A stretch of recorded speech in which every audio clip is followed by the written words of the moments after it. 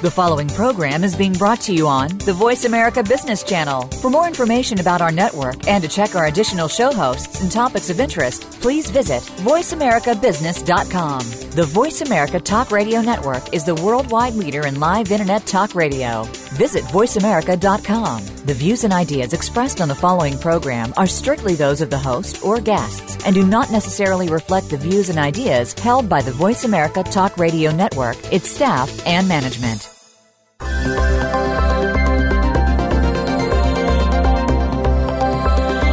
Is your organization a talent magnet? Is your culture the envy of the business market? Top organizations need top leaders. Make sure that you are that leader. This show will ensure that you are. Welcome to I Lead, the Leadership Connection with Dr. Linda Sharkey. Leaders today are more than just results. They are about creating legacies of great people, driving winning organizations, and raising the bar for themselves and that of their teams. Now, here is your host, Dr. Linda Sharkey. Hi, I'm Linda Sharkey. I'm your host of I Lead the Leadership Connection, and thanks for joining me this week. Looking forward to having a great series the month of September, and we're starting out the month with Chris Worley. And before I get to Chris, I want to thank everybody who voted for me for 50's Thinkers 50. The results will be out soon, and I'm anxiously awaiting. I really do hope I make the list, and I thank all my listeners if you took the time to vote for doing so. I really appreciate it.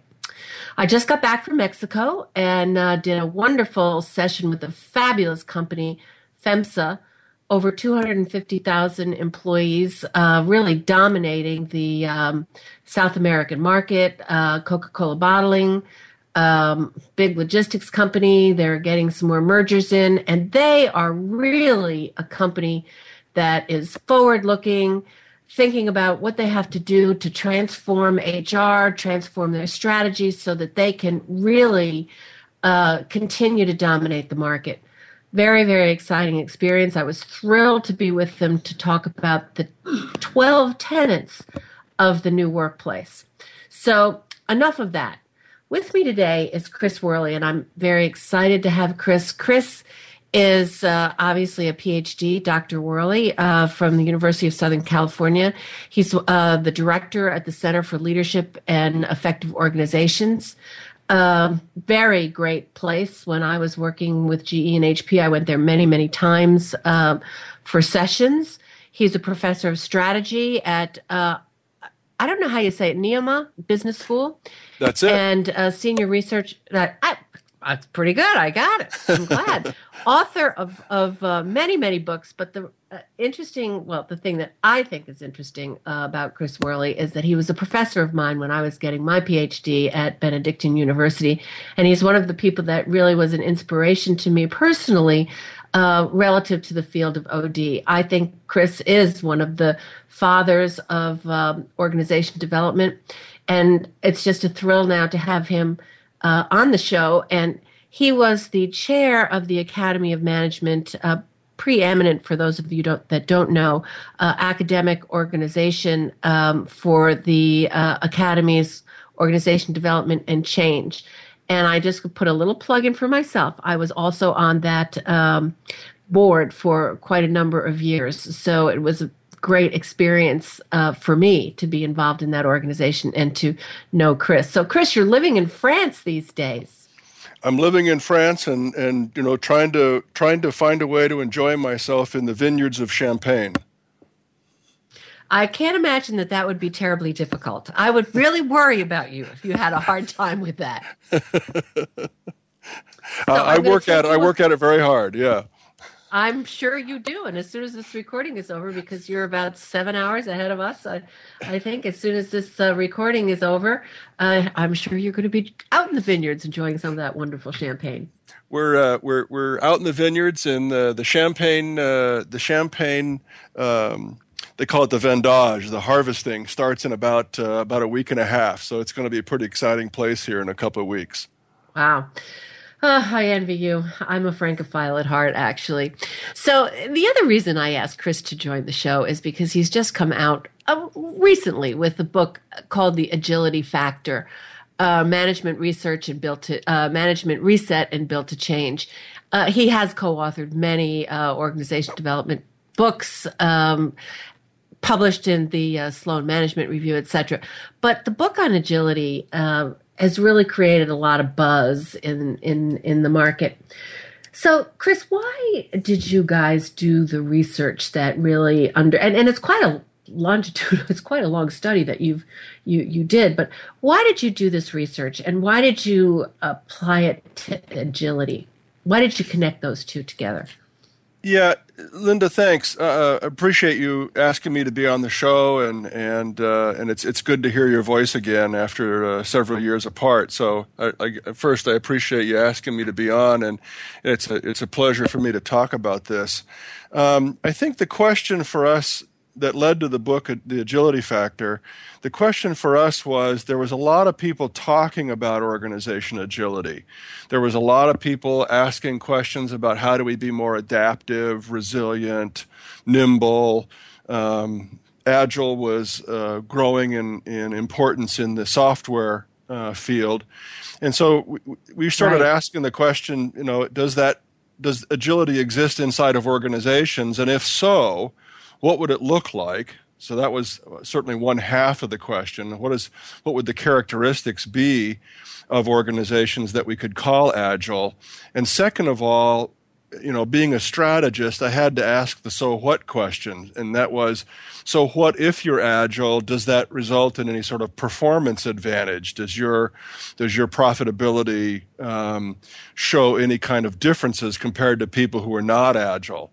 So I think that it started with those two questions. What do they look like, and is there any advantage in doing that from a performance point of view? And I think we started off just by saying, what do we know about it? And looking through the research, talking with organizations that had been struggling with the idea of being more agile and adaptable. And we sort of started there and said, what do we know about that? And that's what resulted in the first book on Built to Change.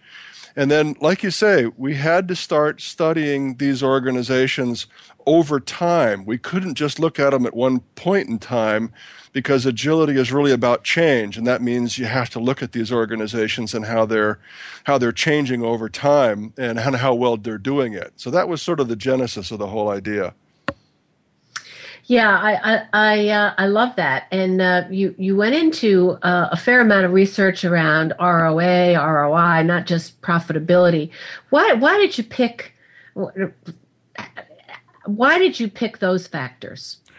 So we started with the notion of performance, and we wanted to look at are there organizations, and we had kind of a working hypothesis, I think, that if an organization was agile, it ought to be able to change over time. And because it's able to change over time, it ought to be able to, sort of post some decent performance records over time. It's kind of I keep stumbling over time because it's an important idea.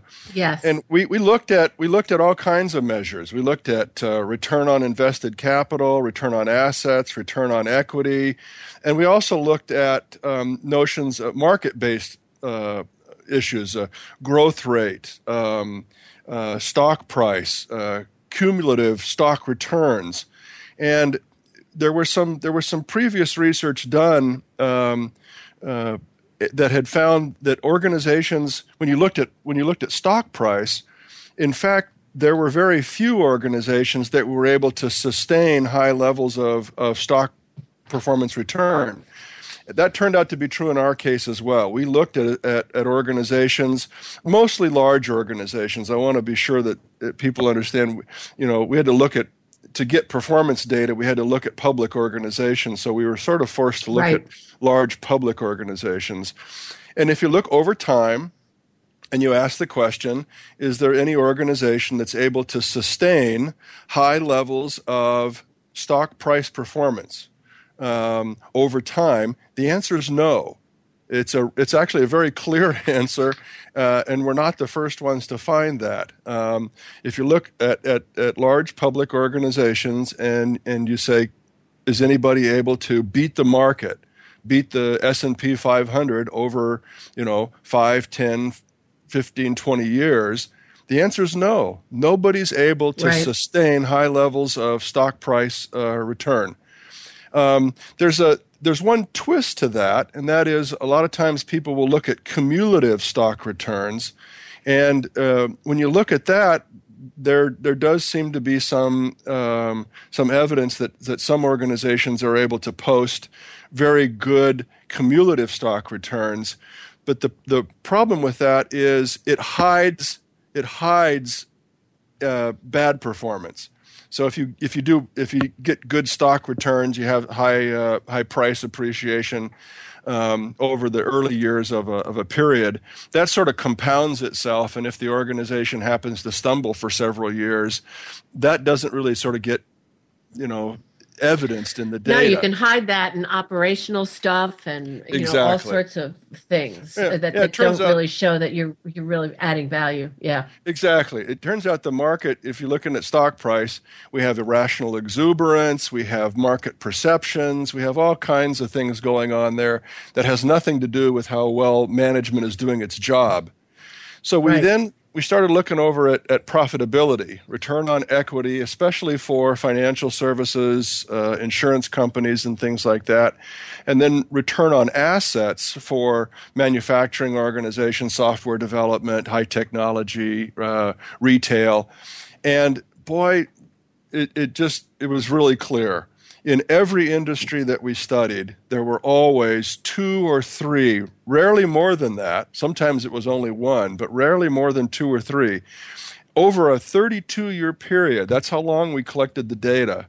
Or actually, we didn't collect the data. I know you went back and looked. Yeah. I was going to say, that was a hell of a long study. Yeah, I'm not that old. Right. But when we collected the data over that 32-year period between 1980 and 2012, in every industry, there were 2 or 3 organizations whose return on assets were above the industry average at least 80% of the time. And boy, when we saw that and we compared them with organizations that were, chronically underperforming the average or were thrashing, above and below the average, we felt like maybe we had found something. And we're able to look and see, maybe let's go look at those organizations that have been able to sustain this high level of performance over a really long period of time, over economic cycles, industry cycles, technological disruptions, innovation. Let's go look at those organizations and see if they have something different or unique about them that we could learn from. Yeah, that was great. And what I found was really interesting in some of your numbers. I mean, you did see so many of these thrashers out there, as you call them, but it seemed as though the number of companies that were really outperforming was pretty much equal to the number of companies that were underperforming. Is that true? So I think if you separate the what we call the outperformers, the ones that sustain their performance above average for a long period of time, that was a relatively small percentage relative to the rest. If you start to segregate the thrashers and the chronic underperformers and look at them, I'd say there were, again, about 15 to 18% of the firms in a sample of an industry, they would sort of show up as the outperformers. Then you had a big chunk of these thrashers, of organizations that would do pretty well, but then they would lose touch with the marketplace and their profitability dropped, and they had to figure out how to do a turnaround and return to profitability. That was a pretty big chunk. I'd say another 50 or 60% of the organizations fit in that mold. And then again, a small percentage of the organizations, another 20% or so, ended up being these kind of chronically underperforming. They survived, but their performance just never really was, got to that average mark. And sometimes they were profitable, just not as profitable as the average. As the average, yeah. So we have 30 seconds to break, Chris, and I do want to get into, you have a very good definition of agility, so I want to save that for when we get come after break. And I want to just talk to you a little bit about, Amazon. They've been a lot in the news about their culture and how they're operating, and just where you would see that company headed over the long haul. So stay with us. I'm talking to Chris Worley, PhD, professor, co-author of the book, The Agility Factor, applying really something that started in software development to organizations and organization strategy. We'll be back talking to Chris.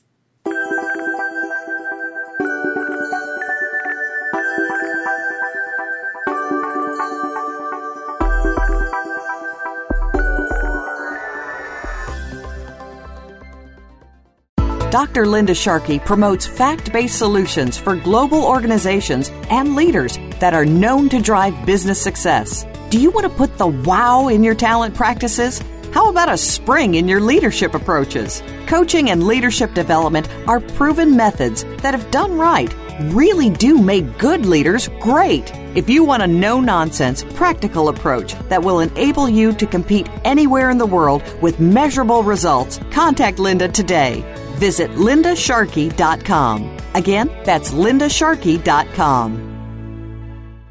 Are you a business leader or executive that wants to achieve more? Not just in it for profit, but to do work you find meaningful that adds more value to more people in more ways. Listen for the Business Elevation Show with host Chris Cooper. You'll hear from successful achievers from around the world with the passion and experience to offer invaluable guidance. The Business Elevation Show can be heard live on Fridays at 8 a.m. US Pacific Time, usually 4 p.m. UK, on the Voice America Business Channel.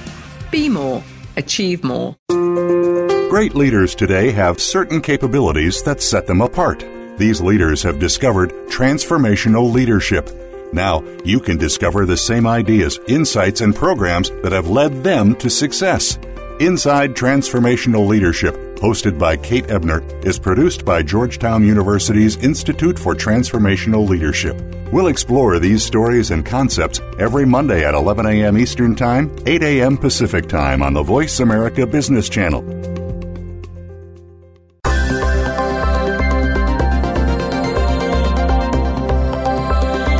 You are tuned in to I Lead, the Leadership Connection.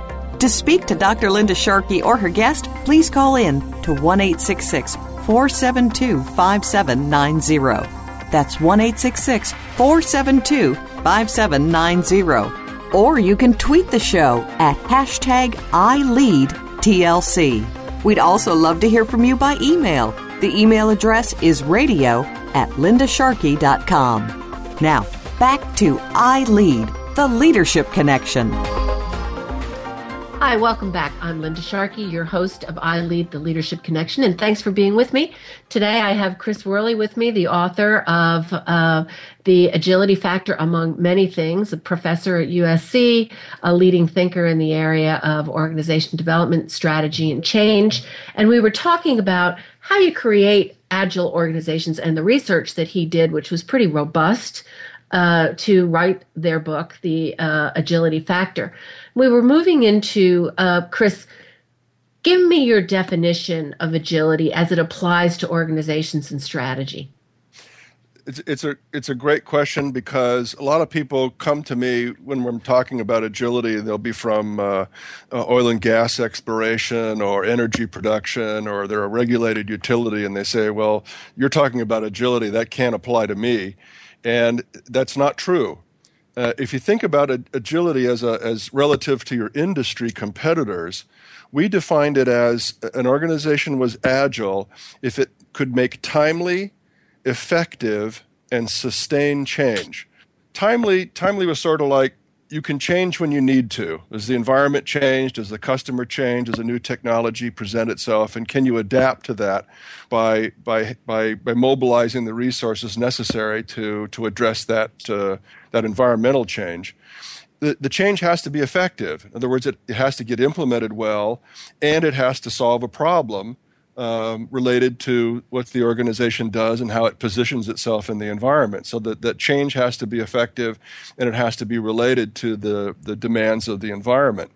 And then lastly, the change has to be sustained. And we really tried to figure out what the right word for that was, because what we intend by that word sustained is that you can put a change in place so that it does solve the problem, but that you don't become wed to a solution such that change never changes again. So if I decide I need some new leadership skills, that's great. Can the organization make that adjustment, implement those changes, adjust the leadership skills, implement a new performance management system, implement a new structure, and then does the organization recognize that the environment can still change? Therefore, I need to change that structure or that performance management system or that leadership skill. So sustained means it stays in place long enough to work, but it's not embedded in the organization such that it can't change. And I think that's really important if you're talking about agility. Yeah, I think that's important too, because the whole notion of being able to change is really sort of essential there. That ability to continually adapt without feeling like you're thrashing from one priority to another priority, like many organizations do. Yeah, that's where those agile capabilities, we call them agile routines. The organization has to have that ability to strategize and change its strategy as necessary. It's got to look into the future and perceive what's happening into the future or in its environment today, so that it can bring those ideas into the organization. It's got to try out and test and innovate and see if things work. And then I think you're right. No organization can be called agile unless it can demonstrate the ability to change, not just once, but over and over again. You know, it strikes me, though, there's been a lot written about neuroscience these days and the impact that neuroscience has on, on organizations' ability to change, and the fact that just the word itself, change, brings out fear in people. And, we've been trying to teach people, change management for years and years and years, but people still have a fear of change. How do you see overcoming sort of that notion in driving agility? I think one of the things that we found in the study was the agile organizations, so the Netflixes of the world, the Gap Incs. I like to use Nokia, although people challenge me on that because they're not doing so well right now. But there's a bunch of these organizations that are able to change, and one of the things you notice about them is they never tell their people that change is going to be over. So we got strategic initiatives. We have all kinds of projects, program management offices managing different agendas, and a lot of times, an organization development and change management is guilty of this. We tell people that change will be over. If you think about the traditional change management models, we unfreeze, we change, right, and then we refreeze. And I think if we stop telling people that the change will be over, they won't feel like, they don't feel betrayed, right? When the change comes along again. No, we're going to implement this and we're going to use it as long as it works. And when it stops working, we're going to change again, because that's just the nature of the environment these days. Yeah. It's the nature of the beast, and I think that's really an excellent point. So it strikes me, as I went through your material and as I listened to this discussion, that a lot of this has to do with how effective your leaders are and the kind of organizational culture. Culture has got to play a big part in this, because some cultures are not cultures that adapt to learning. Some cultures operate on fear and punishment, pitting people against each other, etc. How big a role do you believe that organization culture plays in this? That was one of the things we had to struggle with at the very beginning of the program, the research, was, when we would talk to executives, they'd say, well, we've got all these great ideas for new products, new strategies, new initiatives, but our culture is in the way. And we couldn't figure out if culture was really truly a constraint to the organization adapting, or whether it was an excuse. And I went around and I started looking, to understand that better.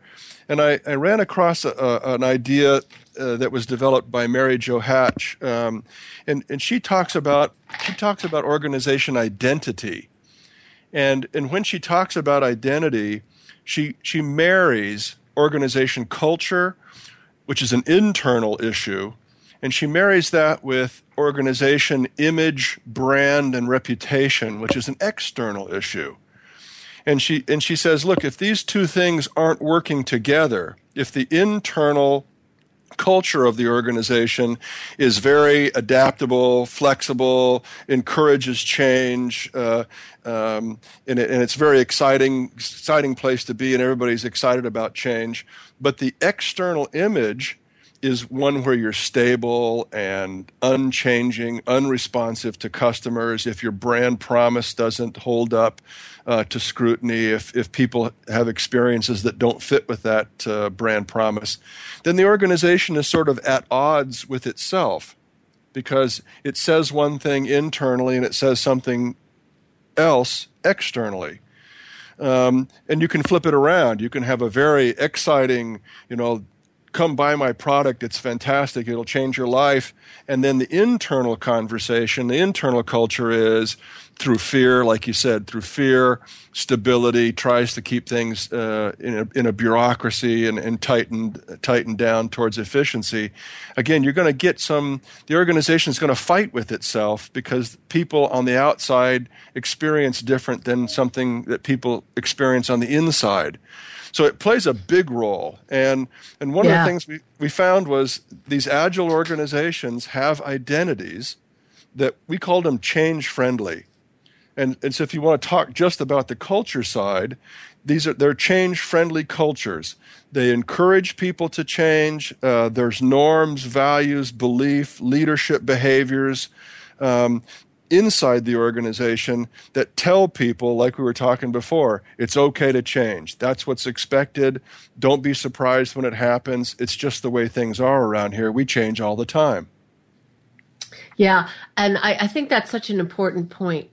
One of the things that strikes me, obviously you've seen the news. I'm sure it's been all over the world. The press on Amazon and what's going on there, and how Amazon appears to have this punishing workplace culture where people are working 80 hours a week, where employees are encouraged to, for lack of a better word, rat on other employees. And, they took this draconian notion from GE, which is, I worked many, many years there, of just absolutely flushing out the bottom 10, which in reality GE didn't really do, and it wasn't that draconian, but a lot of people think so. I mean, how it's such a well-known company. How would you characterize it? What do you think is going on there?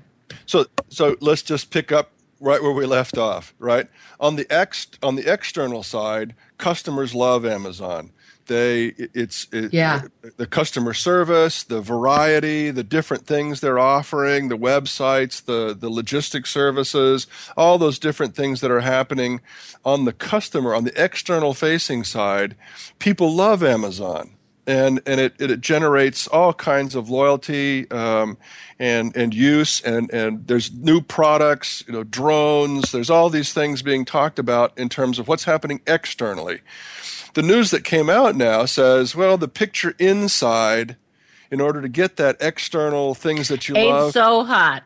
It may not be so hot, right? I mean, we have to sort of figure out what reality is. But if you take the stories at face value, boy, it sure sounds like it's a pretty crummy environment to work on the inside.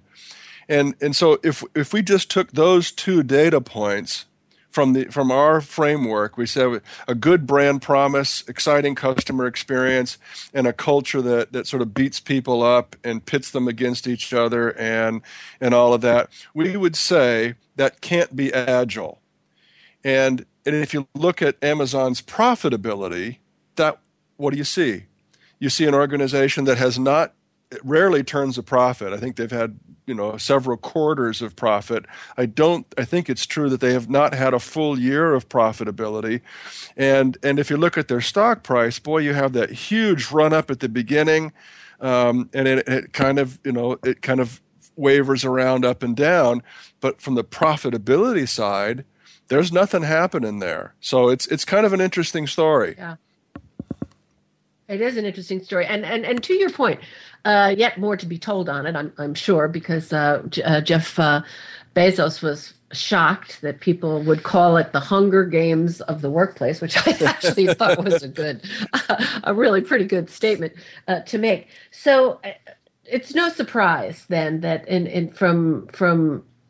from what I read and what you're saying is that management and leadership absolutely do make a difference here, and how managers lead and behave are absolutely essential if you want to have an agile organization. So we're 30 seconds to break, Chris, and I want to talk with you because our next section I want to talk about how do you create an agile organization. You have 4 routines that you say are really important for organizations to do. And I want to go into those in detail because some of them are things that have been around for a while. But what is it that makes these 4 routines so sexy? So stay with me. We're talking to Chris Worley, author of The Agility Factor, professor, USC's, currently in France, lucky devil. And we'll be back.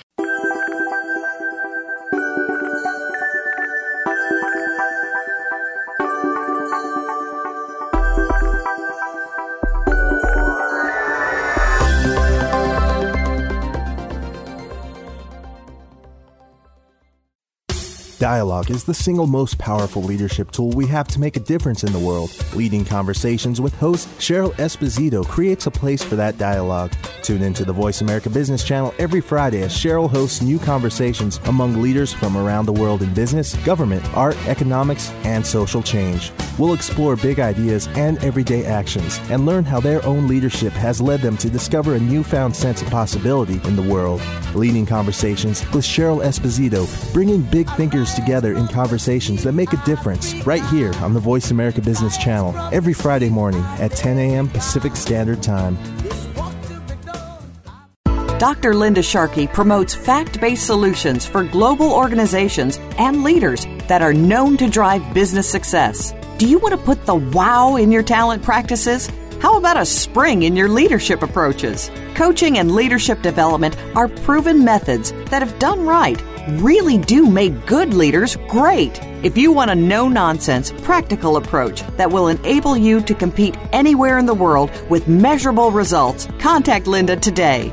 Visit lindasharkey.com. Again, that's lindasharkey.com.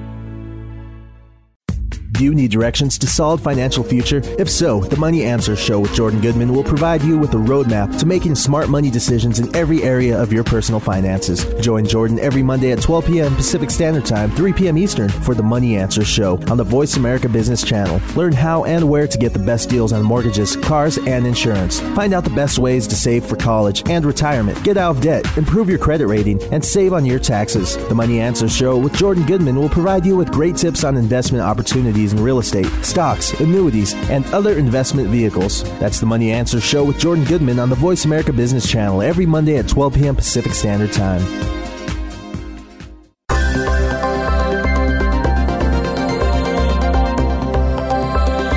You are tuned in to I Lead, the Leadership Connection. To speak to Dr. Linda Sharkey or her guest, please call in to 1-866-472-5790. That's 1-866-472-5790. Or you can tweet the show at #ILeadTLC. We'd also love to hear from you by email. The email address is radio@lindasharkey.com. Now, back to I Lead, the Leadership Connection.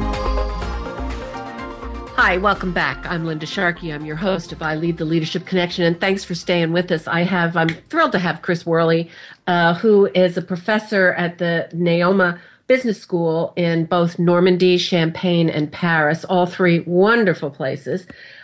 He's focusing in on strategy, organization development, and design there. And the school is really becoming extremely well known for its focus on organization development, strategy, and leadership around those components. So look it up. So thank you, Chris, for being with me. Let's talk now a little bit about the 4 routines that you highlight as part of companies being able to be agile. Yeah, I think when we started the research, I think we approached it. You'll have to excuse us. We approached it a bit academically. We were trying to look at the way organizations were designed, and so we looked at traditional things like structure and performance management and resource allocation and environmental scanning. The usual things that I think organizations do, and the usual ways I think academics sort of think about the organization.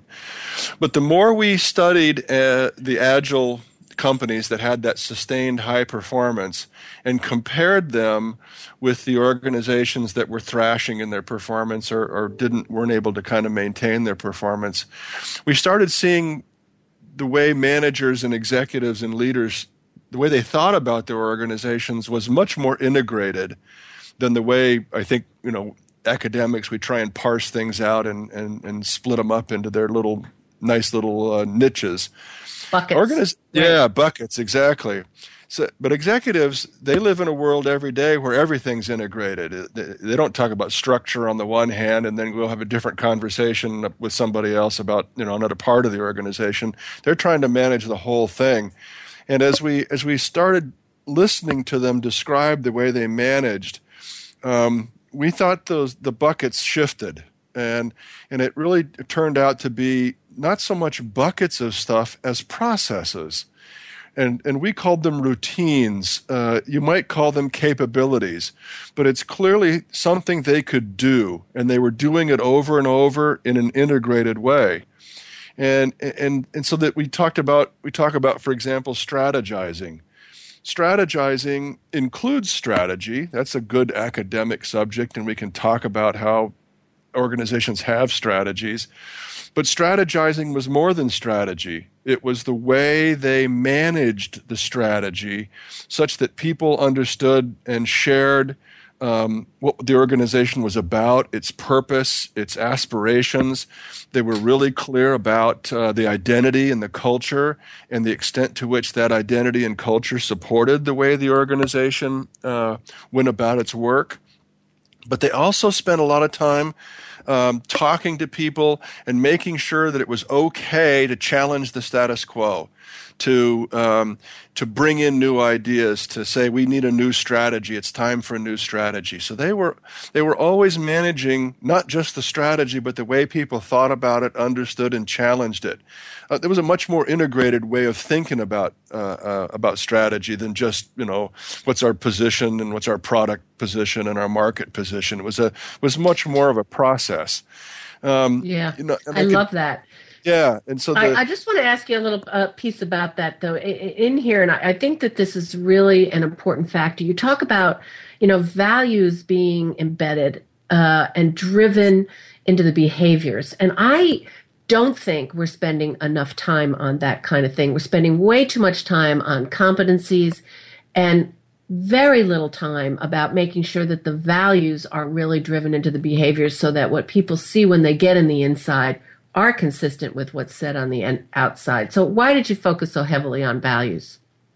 I think Lou Gerstner said it best. Not Lou Gerstner started the transformation at IBM, right? But Sam Palmisano, his contribution to the turnaround at IBM, I think, really has to be acknowledged and understood. He really pushed IBM to talk about its values and to embed those values in the organization. So they did the IBM Values Jam. They got to talking about what was it to be like, what was it like to be an IBM employee and to work in there.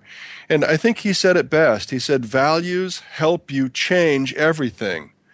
And yet the values don't change. Right, the values are relatively constant. You don't want to change your values all the time. They represent who you are and what you're about. but those values should also encourage you to change. So I think there's a little paradox there that I think they hit on, and we see it in the agile organizations all the time. They have values that are relatively enduring, but those same values encourage people to change. And boy, when leaders don't walk the talk, man, it spreads like wildfire in the organization. It's just not tolerated. I think that's great. I mean, that's like, Ford, same, Alan Mulcahy there. He is a stalwart around, really living the values right from the very top of the house. That they didn't take any bailout. They're doing pretty well. Yep. All of those kinds of things. So, so go on to the next one. Change-friendly identity. You led into that by saying the change is part of the values. Yeah. So so that's part of the strategizing routine, and I think culture and strategy are all sort of wrapped up together. I think it's an important way of thinking about that. The second routine is perceiving, and again it's a very integrated idea. I think most organizations are really good at having environmental scanning units in their strategy department, and the sales force is out there talking to customers, and the R&D folks are speaking with universities and technologists and things like that. So that's clearly a part of the perceiving routine, but more important than that is as you pull information into the organization, are you able to move it up, down, and sideways? So that decision makers, executives, leaders in the organization know what's happening in all parts. There has to be a lot of transparency. That shows up often as a value inside of agile organizations. Can people get that information from the outside, bring it in, move that information to where it needs to be so that people can make decisions and adjust their behavior? So I think there's a lot of structural issues there. There's a lot of information systems issues there. There's a lot of values there about how you treat information and how it moves inside the organization. So perceiving turns out to be something I think a lot of organizations do some of the time, but they don't really integrate it into the way they, information is power in a lot of organizations. So if I have information, I'm going to hold on to it rather than sharing it widely. Yeah, and that's very interesting because, you do also talk about this notion of, testing and, if it fails, it fails, but learning from it, et cetera, which is, your next routine. But what I was interested in, you talk about Capital One, and you talk about how they really engage with their customers. And what's fascinating to me is financial services organizations are not necessarily known for being particularly agile organizations. But, you've got Capital One, and I just recently interviewed whom I should hook you up with, Margaret Keane. Mm-hmm. She's the CEO of Synchrony Financial. Do you know her? No, I do not. If you don't, I believe that she would fall into your agile category. But Fantastic. She's set up. She's just become part of 1 year on an IPO, and they have set up these innovation stations, and they actually bring customers in to sit and help them problem solve around key issues. And they actually go out to the customers, and then they make these, integrated changes across their system, and they're known for being really customer friendly. You should really talk to her. Sounds good. Tell me why financial institution jumped forward for you. Again, we studied a lot of different industries, and in the Capital One case, what I think really caught our eye was the extent to which they were building a change capability. And it's a central part of the implementation or the implementing routine. And when I started working with them and understanding what this change capability was about, I think a lot of the things that you mentioned was what they were noticing about themselves. They noticed that a lot of the things they were doing from a customer point of view were not as good as they could be. And it was the change capability that helped them sort of open up the organization, especially in these lateral cross-functional sorts of ways, so that when information came in from the outside, they could move it across. Capital One noticed that they could do change within a function. So the call centers could do change within the call centers, or the analysts could do change within the analysts. But if the organization had to make a change across functions or across geographies, that's when they began to stumble. And this notion of building a change capability sort of focused on that. They didn't want to make people, they didn't want to embed the change capability in HR. They wanted to make an enterprise-wide change capability that ran across all the functions and the analysts. And so they started very methodically. They took their time. They built the skills and knowledge. They built the architecture and systems and processes that were necessary for people to talk across boundaries. And then they went out and learned. They sort of, you lean into something. They didn't resist change. They leaned into it. And as they leaned into it and were taking on more and more changes, they learned. They set up learning mechanisms that helped them do it better. And some of the things they talked about, which I thought were so interesting, was they began to say, not only are we getting good at change, but because we're learning how to do it better, we can take on more change. And as we take on more change, we can get the results we're looking at for faster.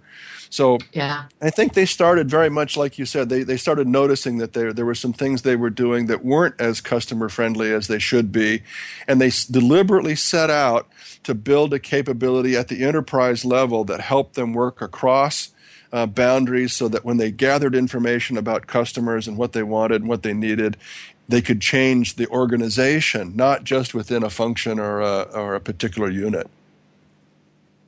It's so funny because, sometimes you think of these things as constraining and bureaucratic, but routines and culture and leader behavior, they're so important to be able to be fast. And without those, you really are just thrashing around. So, Chris, we're going to be coming up on... Go ahead. No, I was just going to say speed is important, but it has to exist within a system that's working. It just can't be, even if the system's broken, doing it faster isn't going to help. So that system has to be effective, and then you have to start designing it for some flexibility and speed. So I just wanted to throw that in there. I think that's an absolutely great point. And stay with us. There's two questions. There's one thing I want to talk to you about, and then I have a question from that was emailed in. From somebody from New York, and so I want you to answer that. So stay with us. We're talking with Chris Worley, who is a professor currently at NIMA Business School in France, focusing primarily on strategy, organization design, and development, really becoming a foremost leader in the area of leadership and organization development. We'll be talking about what leaders specifically have to do in order to be sure that they have agile organizations. And then we'll be answering a question, a very interesting question from an audience member. Stay with us.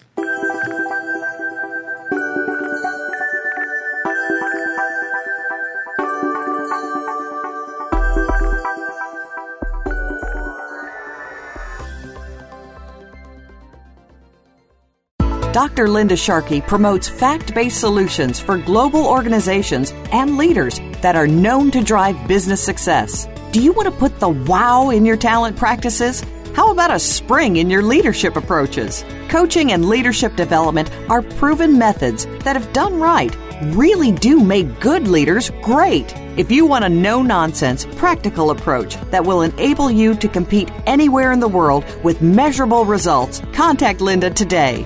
Visit lindasharkey.com. Again, that's lindasharkey.com.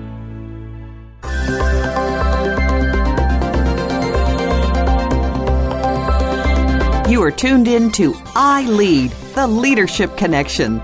To speak to Dr. Linda Sharkey or her guest, please call in to 1-866-472-5790. That's 1-866-472-5790. Or you can tweet the show at #ILeadTLC. We'd also love to hear from you by email. The email address is radio@lindasharkey.com. Now, back to I Lead, the Leadership Connection. Hi, welcome back. I'm Linda Sharkey, your host. Thanks for staying with us. And we have Chris Worley with us today. We're having a great conversation about how you create agile organizations and take that sort of software, high-tech perspective and apply it to really keeping businesses that are adaptable. He's currently at the NEMA Business School, teaching strategy, organization design and development. And I would have to say that the school is very lucky to have someone like you, Chris, there. So, I wanted to get to the point of leadership because obviously that's my sweet spot. But we recently did a major piece of research, myself and my co-authors, and published a book on what it takes to build global leadership. And it seems to me that everything that you're talking about dovetails to what we discovered leaders need to do and be in order to be successful in a global, fast-paced, confusing, complex, highly integrated world. And, that they've got to be able to deal with uncertainty and with complexity and differences. They can't be linear thinkers, and you speak to that. They have to be able to connect pods of people from around the world to do innovation and not be hierarchical in how they interact and work. And they've got to be people that can adjust to all sorts of different country and organizational cultures and be really pragmatically flexible and not dogmatic, not, saying this is the way it's got to be or this is how we do it in our country. So that it's that sort of change adaptability piece that you were talking about and that perceptive responsiveness where they're really able to tap into their intuition and tap into people and see when people are kind of getting it or not getting it or are testing things and are learning. And finally, that they've really got to be all about their people more so than anything else. I mean, it's definitely not about them. It's about the people that they lead from around the world. And what's your reaction to that? It sounds to me that you would think a lot of those characteristics of leaders would be leaders that would be able to create agile organizations. Absolutely. I think there's two parts to leadership in agile organizations. I think on the one hand, we have to think about the skills, competencies, the kinds of traits that we want people to have. And I think you're absolutely. They have to connect across boundaries, across geographies, across time zones. They have to have a diversity of style. You can't just. Sometimes transformational leadership is the correct behavior, and sometimes a more directive leadership style is appropriate at certain times. So I think we're looking at the need for some flexibility in the behavior. The other thing, but that's one half. The other half that I think agile organizations have figured out is leadership is not just an individual trait, it's an organization capacity. And the organization has to set up structures, systems, incentives, processes that allow these behaviors to exist when and where they need to exist in order to move the organization forward.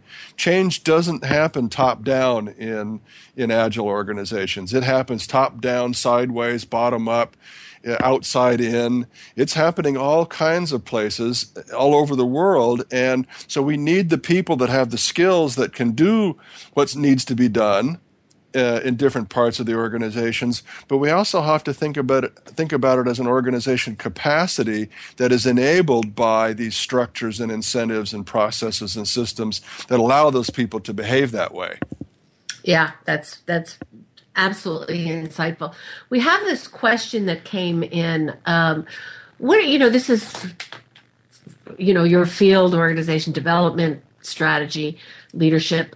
What are some of your predictions about the workplace in the future? And this is coming from Min from New York City. Mm-hmm. In terms of the workplace, the workforce of the future, it's. I don't think there's any question about it being technologically enabled.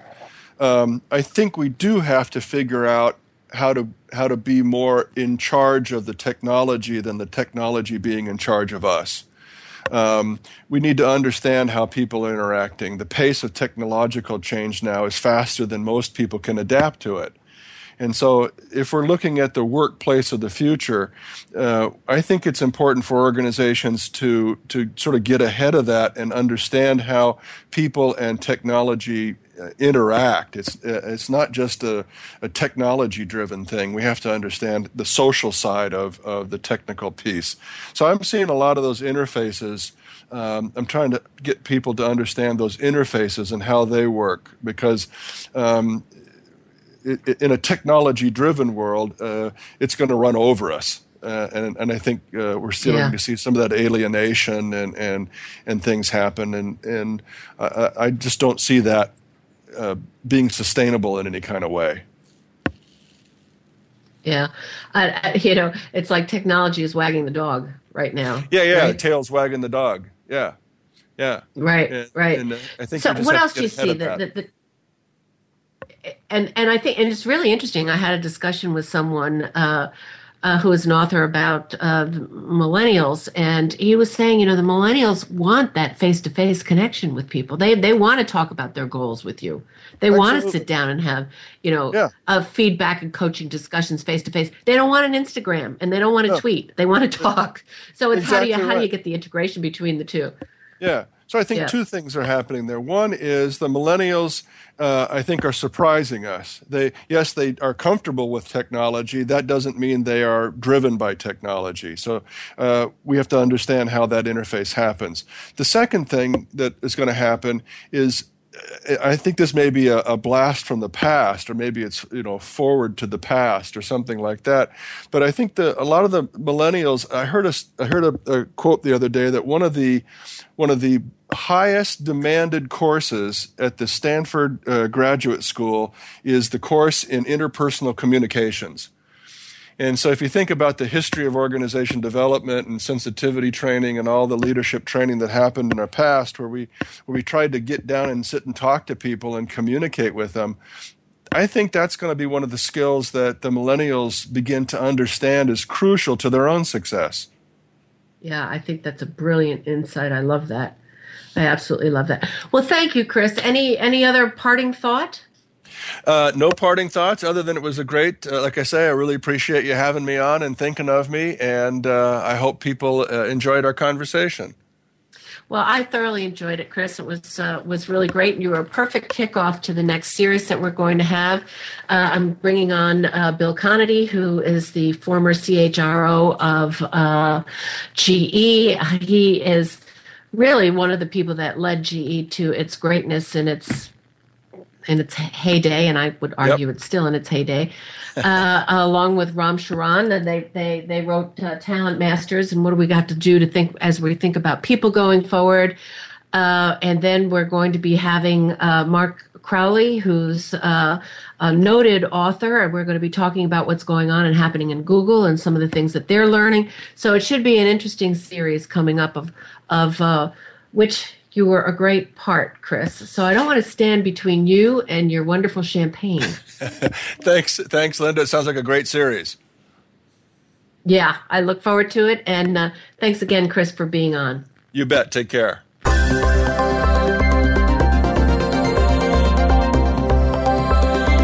Thank you for listening to this week's edition of I Lead, the Leadership Connection.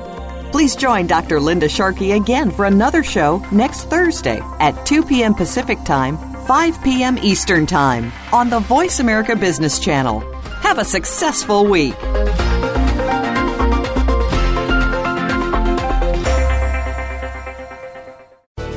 Thanks again for listening to the preceding program, brought to you on the Voice America Business Channel. For more information about our network and to check out additional show hosts and topics of interest, please visit voiceamericabusiness.com. The Voice America Talk Radio Network is the worldwide leader in live Internet talk radio. Visit voiceamerica.com. The views and ideas expressed on the preceding program are strictly those of the host or guests and do not necessarily reflect the views and ideas held by the Voice America Talk Radio Network, its staff, and management.